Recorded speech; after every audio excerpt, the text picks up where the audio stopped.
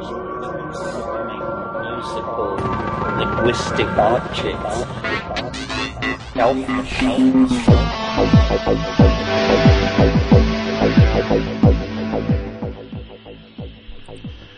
Greetings from Psychedelic Space. This is Lorenzo, and I'm your host here in the Psychedelic Salon. Now, before I get into today's program, I first want to give you an update about what's been going on with our Notes from the Psychedelic Salon blog and download site.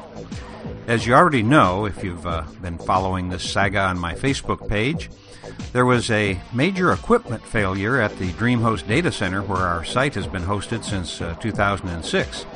And even though this took place about 5 days ago, they still have not been able to fully recover our website.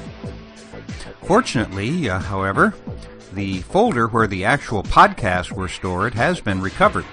And what that means is that anyone who picks up these MP3 files via iTunes or some other RSS feed aggregator can still download all of the podcasts. At least they could a few minutes ago when I last checked. The main reason that it's still working is that while I've been using DreamHost as my primary download site, the RSS feed remained with our original hosting company, and that site has never gone down. The problem right now is that DreamHost is unable to fix the WordPress blog with the program notes, which is where many of our fellow saloners downloaded these podcasts each week. The good news is that thanks to our fellow saloners who either made a direct donation to the salon or who purchased a copy of one of my books, I've been able to put aside enough money to go ahead and get our own dedicated server, which of course will be located at our original hosting company. So it's probably going to take a week or more to get everything transferred and reconfigured, but in the long run I think you're going to find a nice improvement in the service you get from the salon's website. And without the assistance of you incredible donors, this could not have happened. I guess it is fortunate that the Burning Man organization screwed up their ticket purchase lottery, because I was able to use the money that I'd been setting aside from donations going way back to last August, and instead of using them for the Burning Man Festival, well, instead I used it for our own dedicated server. So my heartfelt thanks goes out to all of our donors, current and past, for helping to keep the salon humming along. Hopefully I've already contacted each of you individually, but if not, I apologize and offer my sincere thanks for your support. So now let's get back to podcasting. After a somewhat long interlude, I'm now today going to get back to playing another recording of some old Terence McKenna material that I picked up from YouTube. And it took place sometime in June of 1992 during the 12th International Transpersonal Conference in Prague. And if the stats on the YouTube site are correct, about 800 people have already heard this, as it's posted there under the title of Prognosis. And what I'm going to play today is the first section of this video that begins with a conversation between Terence McKenna and Ram Dass. Then that is followed with an interview with Angela Sarin, who Terence McKenna describes as a professional in the field of neo-shamanic anthropology. As it happens, I actually have the VHS videotape of this, but until several of our fellow saloners pointed it out to me on YouTube, I'd held back on podcasting it since I was unsure of the copyright limitations. But since it's now available online, I felt that it would do no harm to pass it along here in the salon. And on our Notes from the Psychedelic Salon blog, which you can get to via psychedelicsalon.us once we get our site transferred and operational again, I'll post the link to the video, which you probably should watch in order to get the full impact of the conversation you're about to hear. The first of which is between Terence and Ram Dass in a somewhat noisy Prague cafe. And besides being able to watch the facial expressions on these two interesting people, you'll also be able to see the parts that I've cut out for clarity. You see, at a couple of points during their talk, a waiter appears who, he must have been put up to this to play a strange but humorous role in the video. But without the images associated with his dialogue, it seems kind of strange when you just listen to the audio part, which is what I'm going to play for you here. However, before I play this interesting recording, I first want to read part of a comment that one of our fellow saloners posted about my previous podcast. I think you'll find it interesting. On April 10th, a fellow saloner named Levi posted a comment about my last podcast, which featured Bruce Damer in a radio interview where he was discussing the Occupy movement. And here's what Levi had to say. I have been patient with Lorenzo's Occupy Wall Street segments because the shows still have featured some Leary, McKenna, or something in that vein. This one, however, lacks that perspective altogether. I think it's very important to have the Psychedelic Salon. This is where we learn about our inner minds and what potential is there. We learn things here, and then we go out to the world and participate in things discussed by Bruce, etc.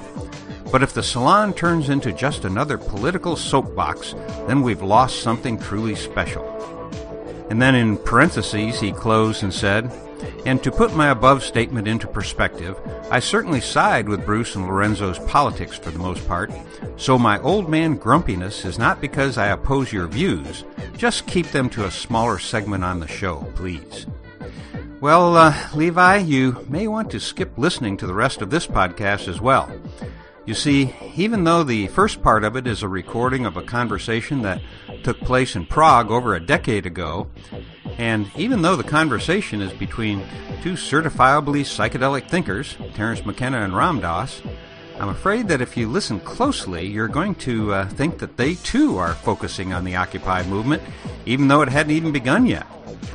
The way I see it, while I am a firm believer of the importance and necessity of reintegrating psychedelic medicines back into human culture, I also think that there is much more to the experience of being in a psychedelic state than simply learning about our inner minds and what potential is there. After all, hey, what's the use of potential if we don't put it to some use? As you'll hear Ram Dass say in just a minute, just don't talk about it, let's do it. So, I don't see this discussion of the Occupy movement, both here and all over the world right now, as a political soapbox. In fact, anyone who thinks that the Occupy movement is about politics still doesn't have a grip on what the movement is all about. It is much, much deeper than that. So deep that it is actually the essence of what some of us think of as psychedelic thinking. There comes a time, I think, when we've got to put some legs on our thoughts, and that is why I'm continuing to support and participate in the Occupy movement. So, as we listen right now to Ram Dass and Terence McKenna's somewhat rambling conversation, perhaps on another level, we should try to understand how they have come to a place where they are actually integrating the thoughts and ideas that they encountered during psychedelic voyages, and they're now bringing this new knowledge back into the world in a way that maybe can have some practical effects on the development of a better civilization. Or maybe it's just wishful thinking on my part and I'm reading more into this conversation than's justified. But let's give it a listen now, and I'll let you be the judge of that. I'm standing in the center of one of Central Europe's most beautiful and mysterious cities. This is Prague, Czechoslovakia, and I'm Terence McKenna. We're here to meet with some of the world's most outstanding thinkers to discuss science, spirituality, and the mounting global crisis. And it's fitting that we should meet in this, the capital of ancient Bohemia, for Prague and Bohemia have always stood for intellectual innovation, chance-taking, and the life of ideas. In the Jugendstil splendor of one of Prague's most famous concert halls, we encountered Richard Alpert and persuaded him to have lunch with us. Alpert, who now calls himself Ram Dass, is one of the most enduring figures from the American cultural upheaval of the 1960s. Alpert, whose career reaches from Harvard University to the plains of the Punjab, has transformed himself into a spokesman for humanity's ignored and downtrodden. You don't think there's any... It would needs the external form of the mushroom. It would never have happened for me. I only argue from my own experience. Yeah, but you and I were both so thick in crap when it had, that's why we needed it. Well, but there are a few others out there. We didn't corner the market on being thick and crap. Yeah. But I'm talking about somebody like a Ramana Maharshi or somebody like that. Oh, well, these people. I mean, there are people. Sure. But the idea is not to come up with something that the best among us can make hay with, but a democratic, something which addresses the species. The thing that seemed to me so important about the psychedelic experience was that it happened to me. I wasn't reading John Chrysostom or Meister Eckhart. Exactly. Of course, those guys. Right on. It happened to me. It happened to me. Yes. And so I assume that I am a very ordinary person. Therefore, if it happened to me, it could happen to anyone, and that's really questionable. something. There's a set of assumptions there. One, that you're a very ordinary person, and whether the same chemical given to a dozen people would bring about 11 other people like Similar this, and I think it would be the outcome would be very different. And that's, I keep getting cast into an evolution of consciousness model about individuals, because there's such marked individual differences as to 3 people come before my guru, one completely goes, and the other 2 get a chapati. And people take psilocybin, and some go like that, and they go like that, and some go like that. Well, don't you think a good metaphor for it would be sexuality? Apparently there are some people who can kind of take it or leave it, and others of us, it rears its ugly head with great presence. Yet everybody has to come to terms with it. I notice as I get older, I move from one of these categories to the other. It leaves so much space in my life. I don't know what to do with my free time. I hope it never happens to me. Just clinging. Just clinging. No, just aspiring to cling. Actually, I live the life of an ascetic. It's my aspirations that are pulling me down. Well, see, the nice thing about this evolutionary argument is that you can sort of make the snake take its tail in its mouth. Exactly. Because it does. The escape is not into some science fiction future. No. It's into an archaic recursion of some sort. We once knew everything we need to know. Yeah. So what we are trying to find out is lost knowledge, not new knowledge. And if you direct people back toward 10,000, 20,000 years ago, they see a kind of completion that an open-ended future is... It seems to me it's a confusing thing to use time in that way, because it makes the artifacts of that period seem to be valued as opposed to the artifacts of this period. And it seems to me that, I mean, whether you call it not science fiction, but science fiction can also be very compassionate. It can be very historically relevant. It doesn't have to be... it's just using a different set of artifacts to work with, so... Well, for instance, I see most of what's happened in the 20th century as being unconsciously driven by this fascination with the archaic. Fascination with the archaic?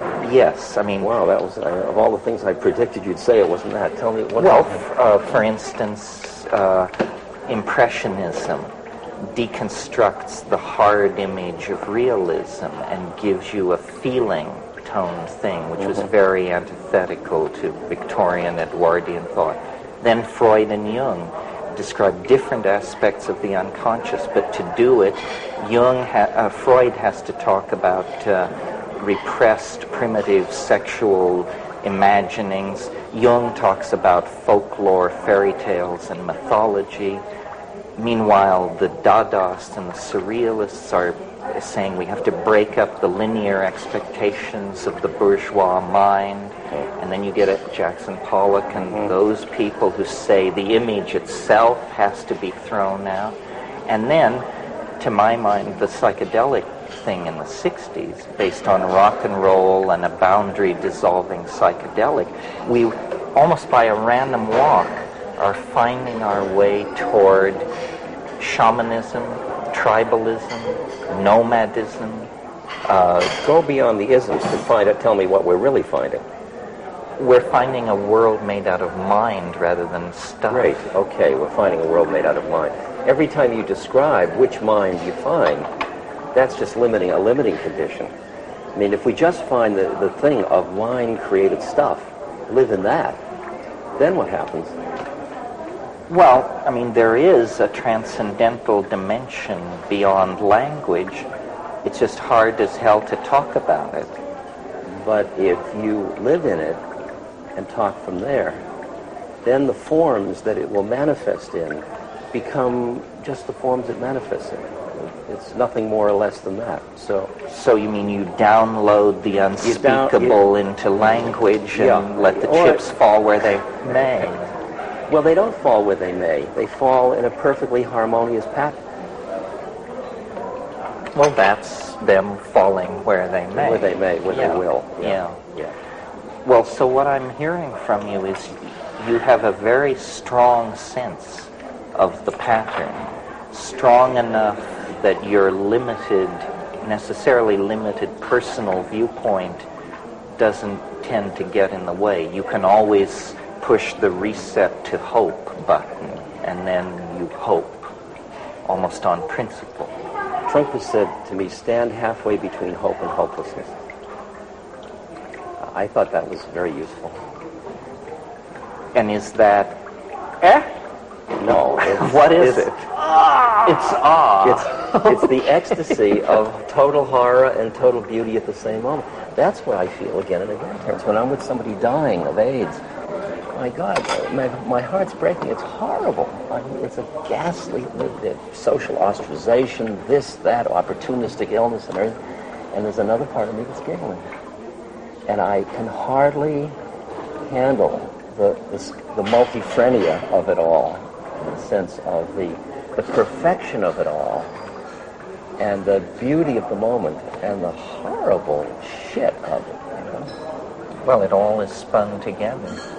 Is that because you feel confident that the self is somehow indestructible, or because you don't even ask that question? You got to watch the words indestructible, because that has a time dimension. I mean, I think that awareness is that. But for example, do you think this is the stage upon which all acts are performed, or that we move up and one of the down stages. many levels? Oh, probably infinite number. Because I just look into two minds and I see two different ones. And those are all on just this one. No, I feel like I have this friend Emmanuel, you know, this spook that has no body. And Emmanuel's two lines to me were, death is absolutely safe, first thing. That's a very profound statement. And the next thing he said, it was like taking out the tight shoe. And then I said to him, Emmanuel, what am I doing here? Who made this error? What am I doing on this plane? He said, you're in school, why don't you try taking the curriculum? And the curriculum is? Life. Any life? It means the exploration of the clinging of mind within the world of projected form. So the exploring life. It's the exploring life with it's purposive in the sense of returning back into the Garden of Eden.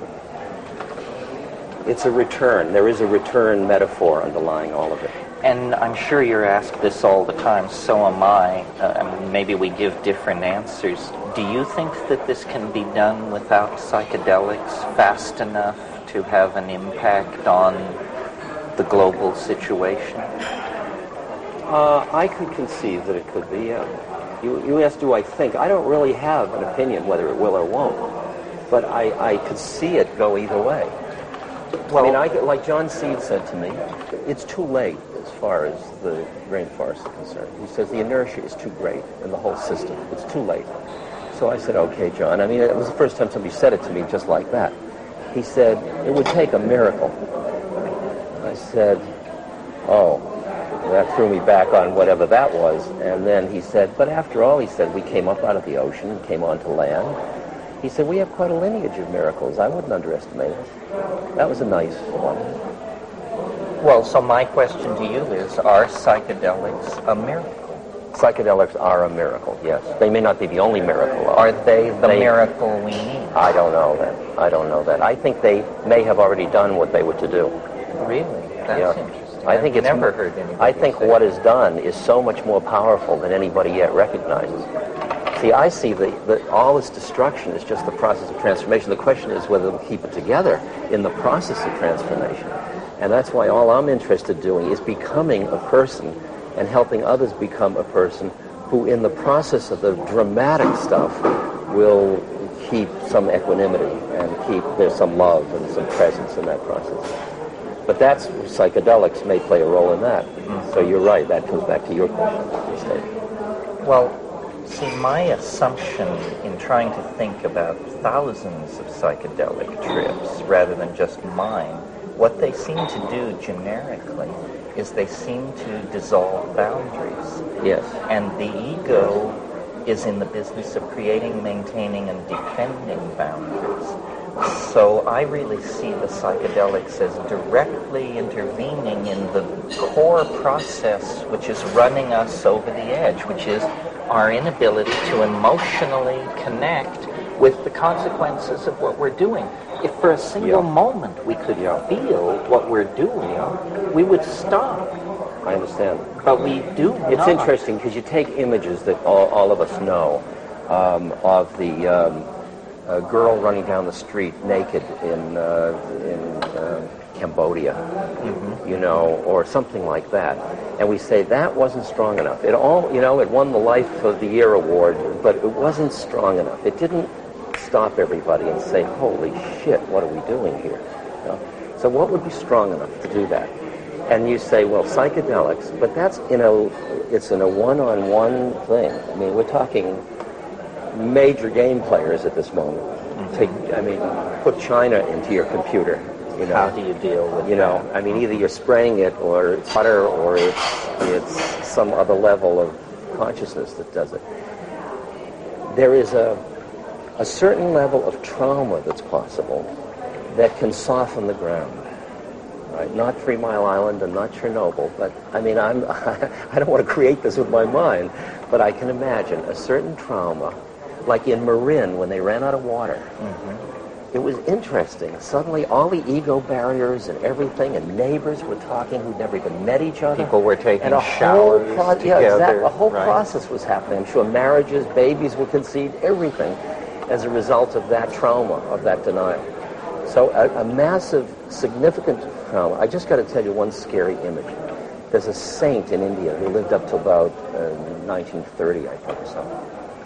And one of his devotees said to me, one night he was sort of looking off in the distance, and he said, there'll come a time, he said, when you'll walk 5 miles, and he said, you'll sight the light from a fire of another person, and you'll be so happy to know another person exists. Quite a prediction. Isn't that quite a prediction? Yeah. It's in there. It's just in there somewhere, Interesting. Can I ask you a personal question? You can ask me anything you'd like, Terence. It's not a personal question to you. It's a personal question from me. How do you like having the projection of special identity constantly laid on you? It's a sadhana. It's my practice. That's a good answer. Although you didn't say how you liked it. I like it to the capacity I have to transpose it. If I can't, sometimes these are going very fast, and to just keep it transposed, then I love it. I love it. It's like a fire. If the minute I start to lose it, it's a fucking drag. It really is. Because, I was in a situation in Miami where all these women with blue eyes and coiffured hair were grabbing at the buttons of my jacket. And I thought, I don't want this. Whatever this life is, I don't want to be part of this. They eat your flesh, finally. Sure. But I realized at any time, I can walk away from it. And it's my, I'm a free agent. So do you never get in a situation where you say, gee, I'd like to do X, but Ram Dass would never do that? My stock and trade, or my coinage, is in sharing just those predicaments publicly. See, I've turned it into, right? You've managed to, but public confession is the subtlest form of wastrelry. Of wastrelry, yes. I do it myself. Say, I'm not a good guy. Don't follow me. I'm a bad guy. Then I leave the stage and say, now I can really be a bad guy. Come up and see my holy pictures. That's one of my lines in my lecture. I'll tell you, I only see the stuff that would disturb me is inside myself. It has nothing to do with out there. Out there is just being what it is, and I'm responding with my own stuff. And if my stuff is my enemy, it's going to get too much for me. And if it isn't, depends on how much I can consume it, joyfully participate in it, passionately, all of it. Well, you've sort of achieved a unique synthesis. I mean, you're almost a secular holy man, because I don't care much about what you believe or who you light candles to. Basically, I think I heard you describe yourself once as a kind man. And you've gotten incredible mileage out of that because there are so few. It's far out. Right? Yeah. Yeah. I mean, this is... Well, when you talked about coming back into the boundarylessness, to me, that's the whole quality of compassion. It has that boundarylessness to it. It's that your suffering's my suffering, and your joy's my suffering, and you are me, and here we are. And if you hurt, I'm responding to your hurt, not because I'm a good guy and you're needful, just because this is suffering, and this is the response to suffering. And we're both part of the same thing. And that's the way I like to play it from. That's, to me, it's like riding a wave. It's the joy of just being part of the force of compassion in the universe. Well, when you look, you mentioned in your talk the other night, since some people think the 90s are going to be a second turn of the spiral, I observed the 60s as a spear-carrying 14-year-old. I was down in the masses. What were the mistakes that are avoidable if there's a second chance?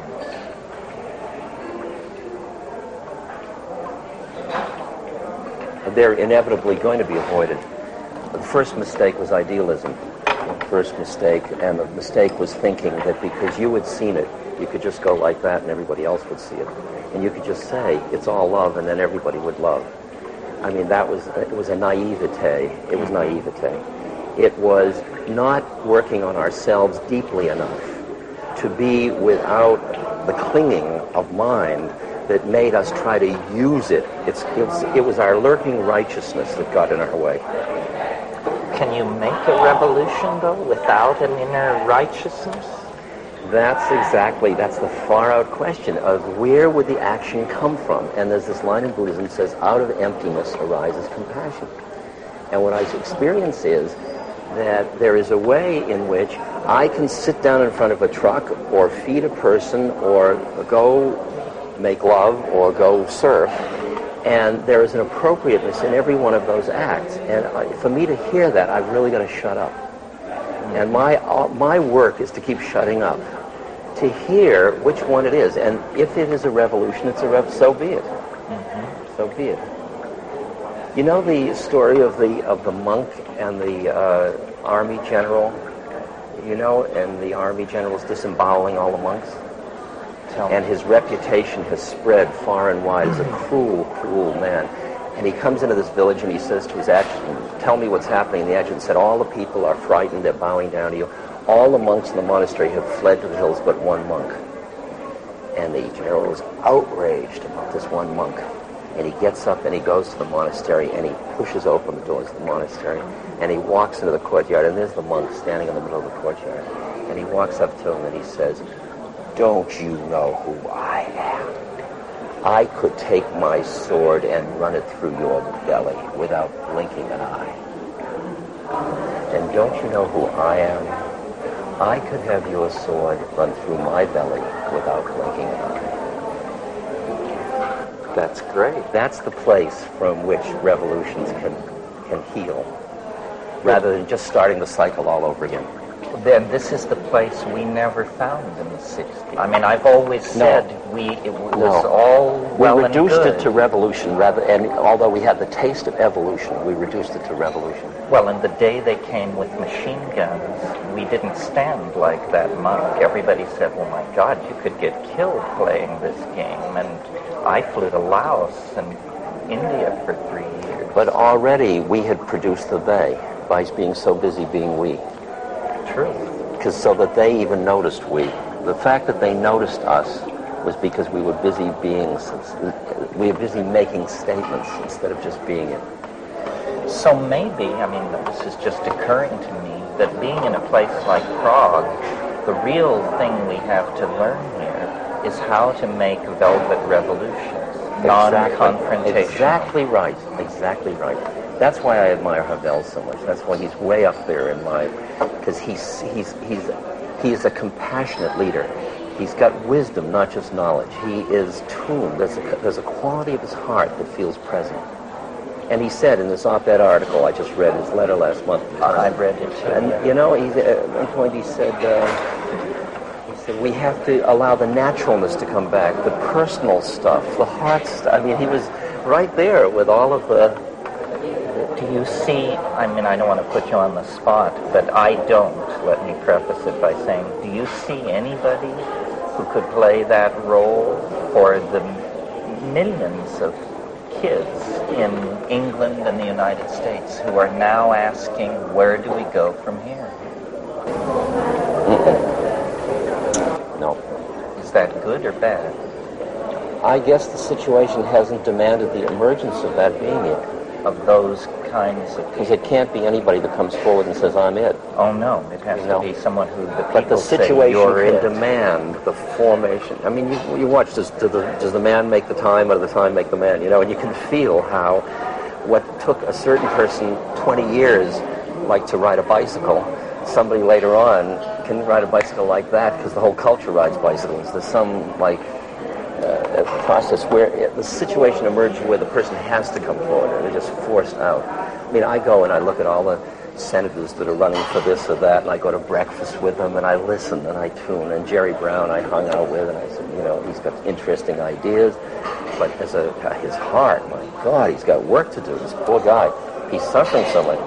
And I love him, and I want those ideas out, but I want him to work on himself, you know, and so but I don't do you really care in terms of political terms whether Jerry Brown makes himself palatable to an electorate? I care because I work with the Mayan widows in Guatemala, and I feel like I'm representing them, and our government, our administration's policies are killing them and their children and their husbands. And some way I've got to play my part as a member of a society that is imposing so much suffering on so many people. I can't just walk away and say, oh, I'm helping the nice Mayans. I've also got to realize I'm an American citizen that's hurting the Mayans, and I've got to play both games to change one way and to do the other thing. So there's a kind of, not to go egghead here, but a kind of coincidentia positorum, because on one level what you're saying is, it's all right, don't worry. And on another level, you clearly are involved in a search for defining your role, where you would do some good. Optimum judo move. Optimum judo move. So it isn't enough to just say the system will take care of itself. But I am part of the system that is taking care of itself. So it's a sense of acting without acting through self. It's being not identified with the actor and not being identified with the fruits of the action. To me, one of my basic texts is the Bhagavad Gita, and those are the two injunctions. Mm-hmm. And I really hear those. And they're very weird. How you do an act when you're not identified with being the actor and you're not attached to the fruits. I mean, I lead this funny, continuous paradox that suffering stinks and suffering's grace. And I live with both of those all the time. Well, I think most people do. I think most people have taken a position. Oh, that suffering is bad, they hate it, they want to keep it away from it. Or that it's grace, and it's, lovely. Well, and then the great masses of people never really draw the distinction, because for them suffering is like air and water. It's life. It's life. It comes with it's it. Life. Burying the many children you bear. That's why I found in the villages in India less suffering than I found around the middle class in America. Certainly less whining. Well, less preoccupation with what they don't have. Well, they have a philosophy of reincarnation that must sustain them. There is something else that's feeding them. Where we have a philosophy of, if you don't get it now, you never will. Exactly. We threw out in the councils of Nicaea, Trent, and Constantinople just the thing that would have healed, but we did it so that the church could have power over. Well, I think it was Friedrich Nietzsche who said there was only one Christian and they crucified him. Yes, exactly. Oh, God, that's so good. That's such a good line. Well, I was asking you, what did we do wrong in the 60s? Yeah, okay. One thing that has occurred to me, and I certainly felt it with my friends, was we assumed it would go on forever. We had no notion of window of opportunity. Yes. We just thought we'd blown the doors off the hinges and they would never be put back on. Yeah. To me, the most amazing transformation in my lifetime is not the revolution of the 60s, but the counter-revolution of the 70s, where they managed to put the cuckoo clock back together again, even though we'd kicked it all over. Did they or didn't they? That's what I'm... see, you keep thinking there was that opportunity and it closed, and I think it happened then. And all of the 70s and 80s, all that was this kind of reverberation to this process. And that I'm here, and you're here, and we're both still here, and it's the 90s, and I got a lot of people that, I talk now in Middle America, and I look at my audiences, and they've never taken dope, they've never read Eastern holy books or anything, and I just say the same stuff I was saying in the 60s that I was saying to people with flowers and big pupils, and these people in the middle, they're corseted, nice people, and they're going, and I think, far out, look, it happened. And I was looking the other way. Well, that's true.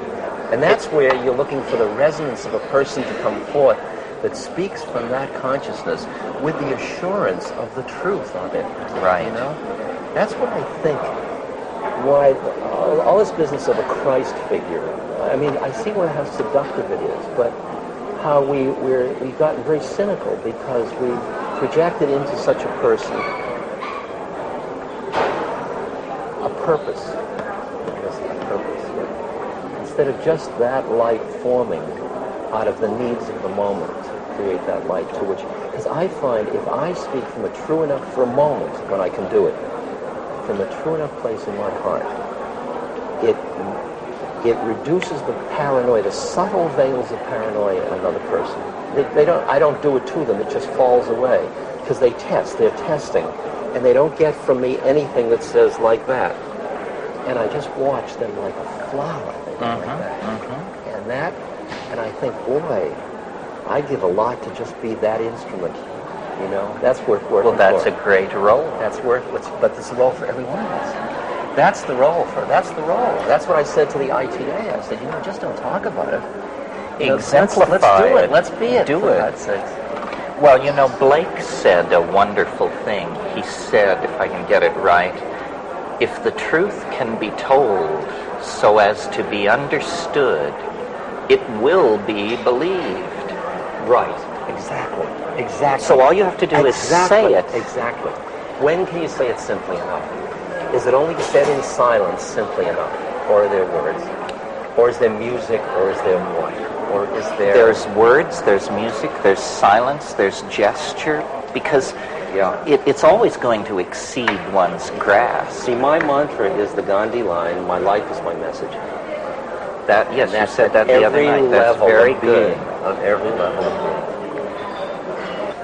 I think I'm at a little lower level, because I'm very aware that I have to struggle to have to say my life is my message. I would almost rather say my message is my message. Please don't look at my life because I'm a fallible human being and I'm constantly fucking up. But you see how that weakens your message. You see how that quality means that the message doesn't come from the root, the central. There's a way in which it waffles. True. And that's the thing. I really can't. Once I saw the possibility of that, I said, why waffle? What is worth holding on to that's worth waffling about? Well, I once said to Leo Zeff, I'm sure you knew Leo, I said to him in a meeting, I said, Leo, you're finished, you're completed, you're baked. Me, I'm half-baked. And I hope that the rest of my life will finish the baking process. You're not half-baked. That's what's interesting. I mean, when you and I talk, you and I hear each other perfectly. Truth. And so where are we hearing each other from? I mean, then we each play our game the way we play our game, and you can play your game saying I'm half-baked. That's your strategy if you choose. It's a mercurial strategy. Yes, I understand that. Here's to Mercurius.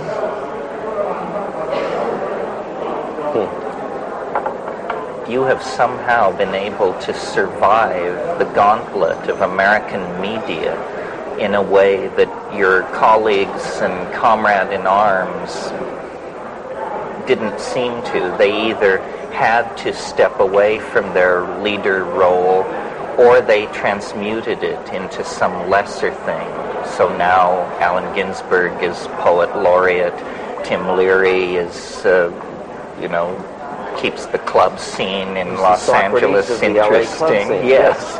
But you, in a sense, never backed down, never retooled. You were also not first among equals back in the original thing. But when all is said and done, I was always the second. In a way, it's like birds. If you stay just behind the lead bird, you don't have to do much. You're just kind of riding along on the. Well, and Ralph tells me to be third is the real good position. It's like being the young prince. You won't ever be king. It was only until about 5 years ago that in the past 5 years they've stopped introducing me as Tim Leary's partner. Right. And which, I mean, I think that was great. I see him as one of my, first teachers, great teachers. And, but I don't have the fun for me. Terence says, I have no model of myself. I mean, I don't know who I am. I don't know whether I'm an anachronism from the 60s or I'm just about to happen. A prophet to be. Yes, I have no idea. And I don't care. That's what I saw. Because either of them, all the things you get in either way are a drag and they're beautiful, equally. No, well, I think you're a prophet to be. I think we all are. We all are, yes. As Bilbo Baggins once said, the greatest adventure still lies ahead. I believe that. I'll believe that when they lower my box. I do too. Exactly. Good. Exactly. Well, thanks for coming by. I'm sure you had many, many demands on you. Thank you. It was a pleasure. Good. I was afraid of you up until now. Now I'm delighted to be with you. Don't be afraid of me. The people who are afraid of me don't know me, or they know me better than you ever will. Angela Sarian is an anthropologist and workshop leader from California who brings the unique perspective of her Basque ancestors to the formulation of a new discipline which I would call neo-shamanic anthropology. So there you have it, as the king said to Mozart. Yes. Yes, as the caterpillar on top of the mushroom said, "Who are you?" Well, so I looked over your newsletter. And it looks like sort of a neo-shamanism is the category that you are now defining in your public talks. Is that right? Yeah, I'm doing a lot of that, but mostly universals, what we all have in common, finding those basic roots, which then take us back to indigenous cultures. Archetypes? Archetypes. especially the archetype of the warrior and the healer and the teacher and the visionary. Those are the four that the shamanic or indigenous cultures really focus upon. Well, so you're genuinely in the mainstream of the archaic revival. Never thought about it that way, Terence.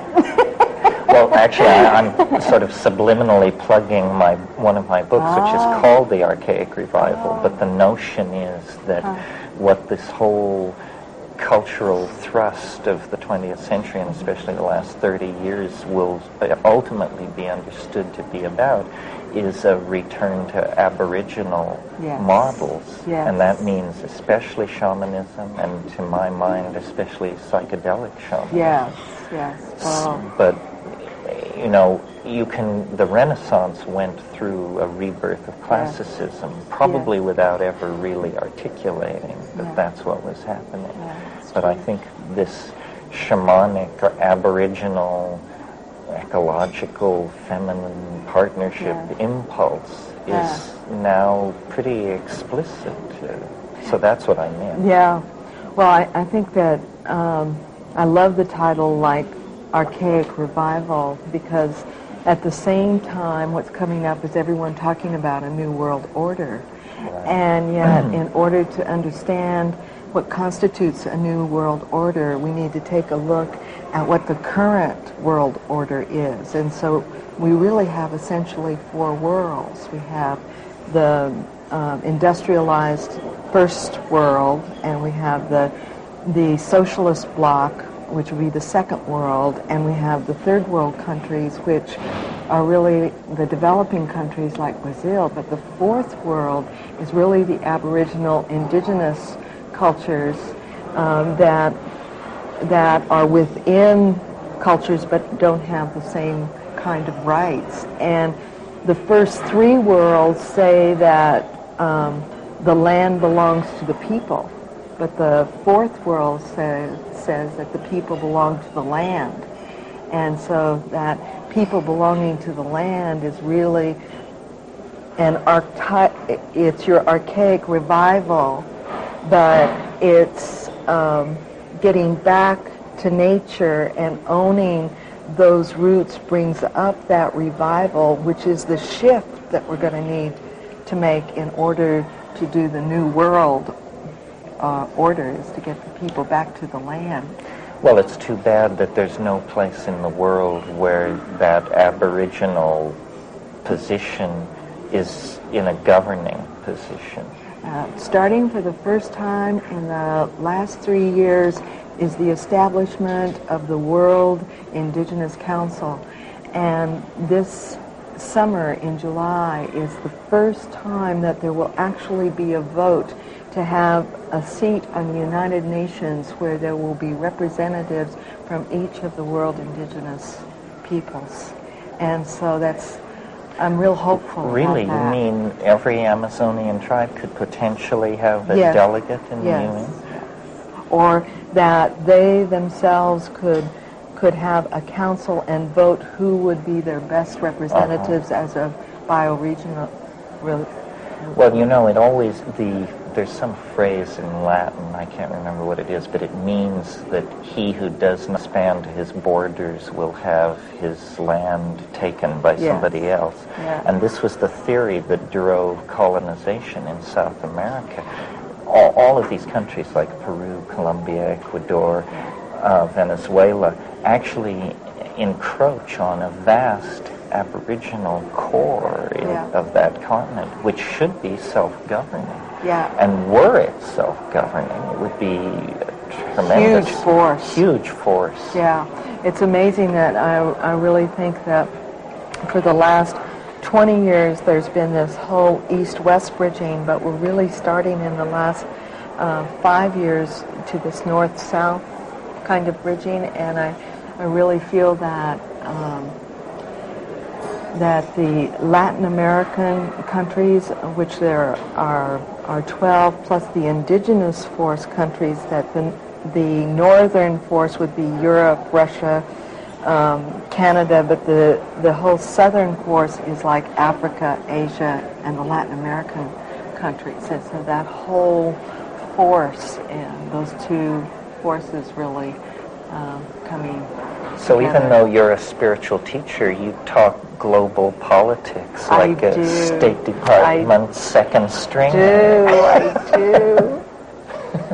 Well, I was thinking about the grandparents of the planet being the old Asian cultures and all the Pacific Rim, and then the exciting thing that's happening in Europe for the first time in history, that 11 countries are coming together to form a European coalition that it puts the child of the planet, which is like America or the United States, which is so based on a hero myth or a heroine myth and fierce independence, that for the call in the next 50 years is for Americans to learn about community, which indigenous societies and the grandparents of the planet, the old Asian cultures, and now the parents of the planet, really modeling teamwork and collaboration and community, is that America is going to need to really learn about collaboration and community and cooperation. And in order to do that, then there's going to need to be going back to what would be the archaic revival, or that beginning to shift so that there can be a new world order where that fourth world is addressed. Well, don't you think sort of what's happening is that people have a very strong local sense of place, loyalty, and then they are forming a planetary loyalty. Right. But in a way, all the levels in between are dissolving. So people don't think of themselves as Americans. They think of themselves as Northern Californians and Earthlings, sort of like that. Yeah. But in a way, federal Europe, which is no longer a sure thing, because of these recent developments, goes against that. Mm-hmm. I sort of think maybe McLuhan was right, and that there is going to be a kind of electronic feudalization where many more small states will emerge, and the raison d'etre for the nation state appears to be slowly disappearing. And the states, I think the crisis that came to Marxism is coming now for the republicrat oligarchy in America. Yeah, I think you're right. I think there's a terrific shift of power that's going on that out of maybe the hierarchical types of power to people power, and I see two major forces contributing to that, which is one, the computer or the electronic, because it's people-based, individual-based, bringing the power back to the individual, and also free enterprise rather than capitalism or communism. There's that middle road coming in. So I think that when we take a look cross-culturally at the three kinds of power, or the power of presence, or the power of communication, or the power of position, the willingness to take a stand, is that it's going to be very important to see how those shifts of power really are going back to empowerment of the people. So what are you looking toward in the future, personally and globally? I've been doing a lot with taking a look at what's found that's similar in all art globally, because I feel that what humanity consistently creates in art is really reinforcing deep spiritual processes. And so what I've found is that there are 5 shapes that are found consistently in all art globally. And one is the circle, and the other is the cross, like the plus sign, the equidistant cross, and the triangle, and the square, and the spiral. And and you can see them all here in Prague, everywhere you look. I mean, and all the decor are those repeated over and over and over again. So I began to look cross-culturally to see if cultures attributed the same meaning to those shapes, and found that 92% of all the cultures attribute the same meaning to the circle, which is the process of individuation, or to the cross, relatedness, and interconnection and interface, and the square, stability and foundation setting, and the... So does this imply a genetic syntax of form or something like that? I think that it's part of the archaic revival, in that there would be a cellular, deeply cellular imprinting of some kind. Well, that's what I mean by genetic. Yeah, I really do. Or the triangle being the visionary or searching, seeking, questing process, or the planning, dreaming process, and the spiral being the need for variety, or the need for change, or growth and evolution. So it's been really wonderful. It's part of a new book that's coming out called Signs of Life, and showing how those images come up in all of the continents and are also found in literature and poetry, and put all that together in one place. So do you spend much time thinking about the future? I do. What's your take on... I think that it's exciting for me to think that we're being called in the next 50 years to our own creative fire, that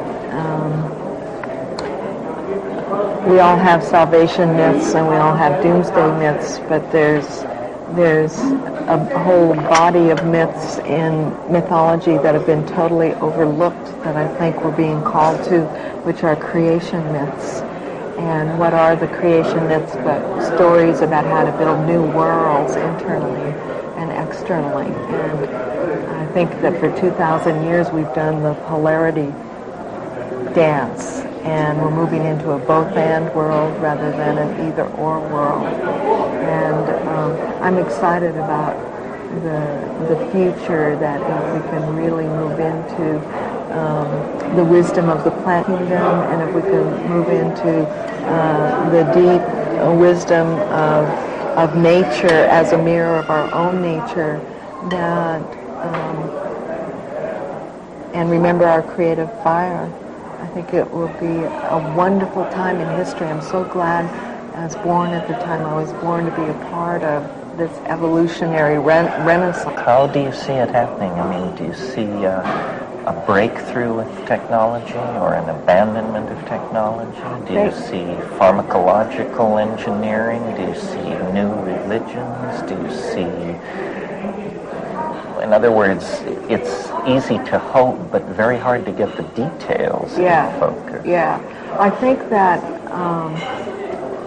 what I see is that there'll be both the bridging of the natural and the technological. So a more cellular technology, a more organic infrastructure. For sure. And I think that computers are here to teach us about those organic structures. I think that we're learning different kinds of systems to really see what are the inherent systems within nature and within our own nature. So to the degree that we can mirror nature, we can re-spiritualize, re-humanize technology and interpersonal relations. Which will be well, wonderful. I come right down the line on that. I mean, that sounds, and to me, psychedelics are just simply the best catalyst, but anything which works should be pushed to the limit. Yeah, absolutely. And I don't know, I was just thinking that somehow we've got to think about possibilities. I was thinking about in the Rosicrucian era, which is very close here to Prague, is that they would often say you can count the seeds in an apple, but you can't count the apples in a seed. And I think we're moving in that era where we really, think of the possibilities and the seeds that we have been planting, or the fact that computers are teaching us about instant feedback or instant response and acknowledgement, and that the power of acknowledgement and feedback to allow organisms to grow.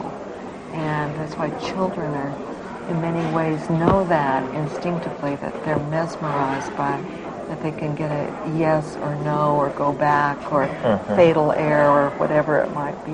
Well, it's a kind of explicit hardwiring of our own unconscious. Yeah. No more do we create cultural artifacts that are simply our furniture, but now our thoughts, Yes. our values are embodied in this stuff.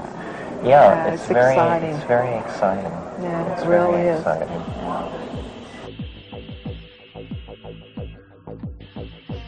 You're listening to the Psychedelic Salon, where people are changing their lives one thought at a time. Before I say anything else, I feel that I should point out how the trend of the conversation between Ram Dass and Terence seemed to carry with it a feeling of continuity from the 60s through the reverberations of the 70s and 80s to their present time, which was the 90s. And the point I want to make is that our work here will never be done. For me, the process of the transformation of human experience, the so-called human experiment, is just that. It's a transformation, a process, something that, like a dance, has no ending point, which, if you look at it the right way, should bring a bit of peace to your life. Sure, the world is in a state of chaos right now, but hey, that's nothing new. It's always been this way. The main difference that I see is that with the amazing degree of interconnectivity that has been brought about by the internet and the advent of mobile computing, we are now much more aware of how tumultuous human life can be and often is. So, rather than hide in a corner somewhere and try to wait it out, my advice is, while it is very important that you do have a safe corner of some kind, I think it's equally important that you leave it from time to time and engage in life to the fullest. Get some direct experience of life in the street, life on the ground, life outside of cyberspace.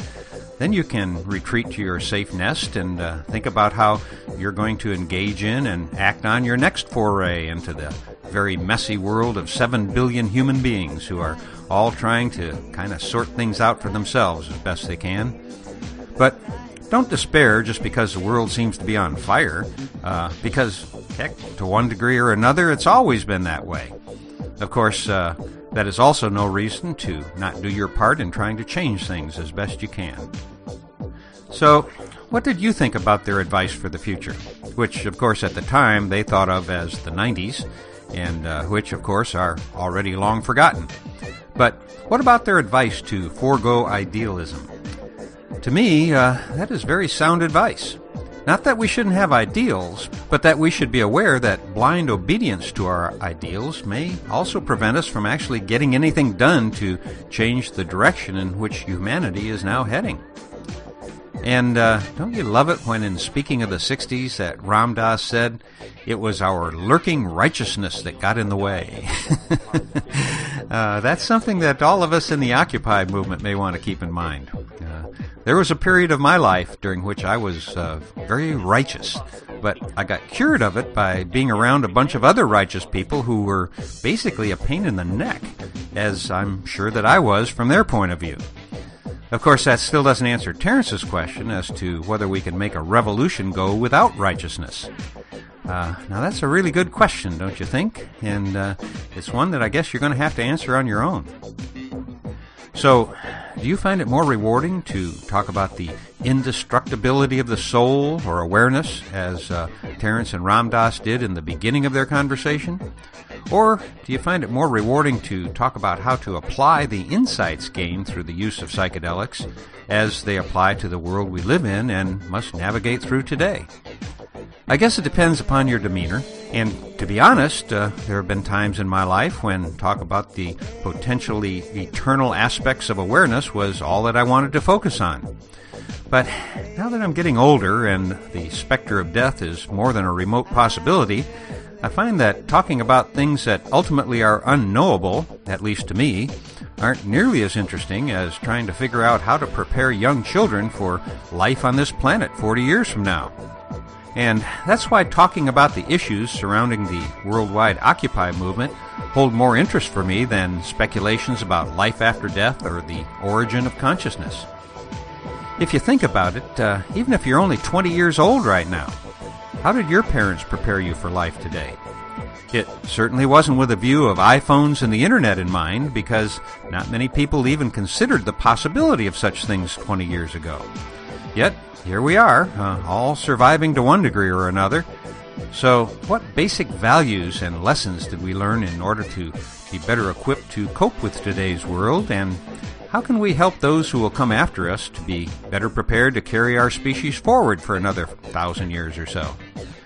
To me, it's by extracting the insights learned during psychedelic explorations and then applying them to everyday issues that the value of the experience, psychedelic experience, I think, can actually be found. And while that may include an occasional foray into politics, I still think that the Occupy movement is much larger than that. To my way of thinking, 1,000 years from now, some old guy sitting in a little room creating a podcast might just be tempted to say that the Occupy movement of the early 21st century was the ultimate psychedelic trip. But I admit that the odds of that are extremely long. And for now, this is Lorenzo signing off from Cyberdelic Space. Be well, my friends.